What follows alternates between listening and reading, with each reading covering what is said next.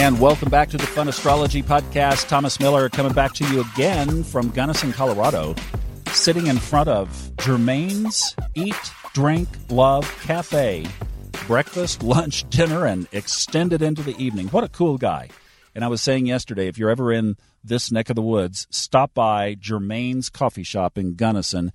You will have one of the best cups of coffee you've ever had, and if you catch him in the store, just a great conversation with a cool guy. So let's take a look at what's going on up above for today. We kind of hit everything yesterday for, like groundwork. Now, some of the things that we talked about yesterday are not there today. So let's talk about those energy vortexes that are going to be showing up today. The first one that I think we have to acknowledge is the moon has moved into Scorpio. So whenever the moon moves into Cancer, Scorpio, you're talking about deep emotions. So watch for an emotional day, or watch for some deep subconscious stuff to come up today. Perhaps something around your mom. The moon obviously is the maternal influence or reflection, if you will, in the chart. So watch out for something around mom today.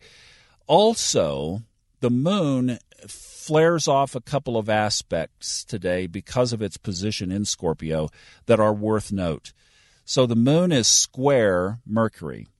Watch thy tongue today, especially being in Scorpio, because that scorpion's stinger tail could come up with that square with Mercury. You got the picture? Enough said. Watch your tongue. Count to 5. All right, another one is the moon is sesqui-square with Neptune. That's a weaker square, but it's a cranky, emotion. So things around, again, spiritual insight, intuition, perception, deep water emotion. You got a lot of water going on today. With that moon square, sesqui-square, I'm going to say square. It's just a light square, a square light. Let's call it a square light with Neptune. You've got the moon in Scorpio, Neptune in Pisces. Pisces is water. Neptune is water. The moon is water. Scorpio is water. Okay? So that's kind of dominating the emotions today. Yeah, it could be a tricky emotional day today. And how you can play that to your advantage is because of these squares, that kind of energy will be firing off, and maybe more naturally in a negative direction.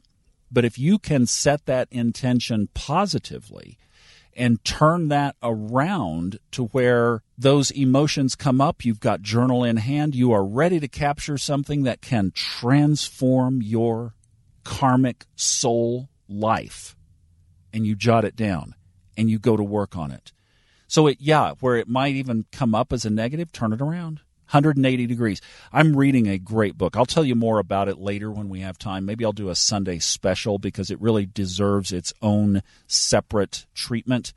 But in it, again, the emphasis of the opposites in astrology, oppositions, polarity, duality.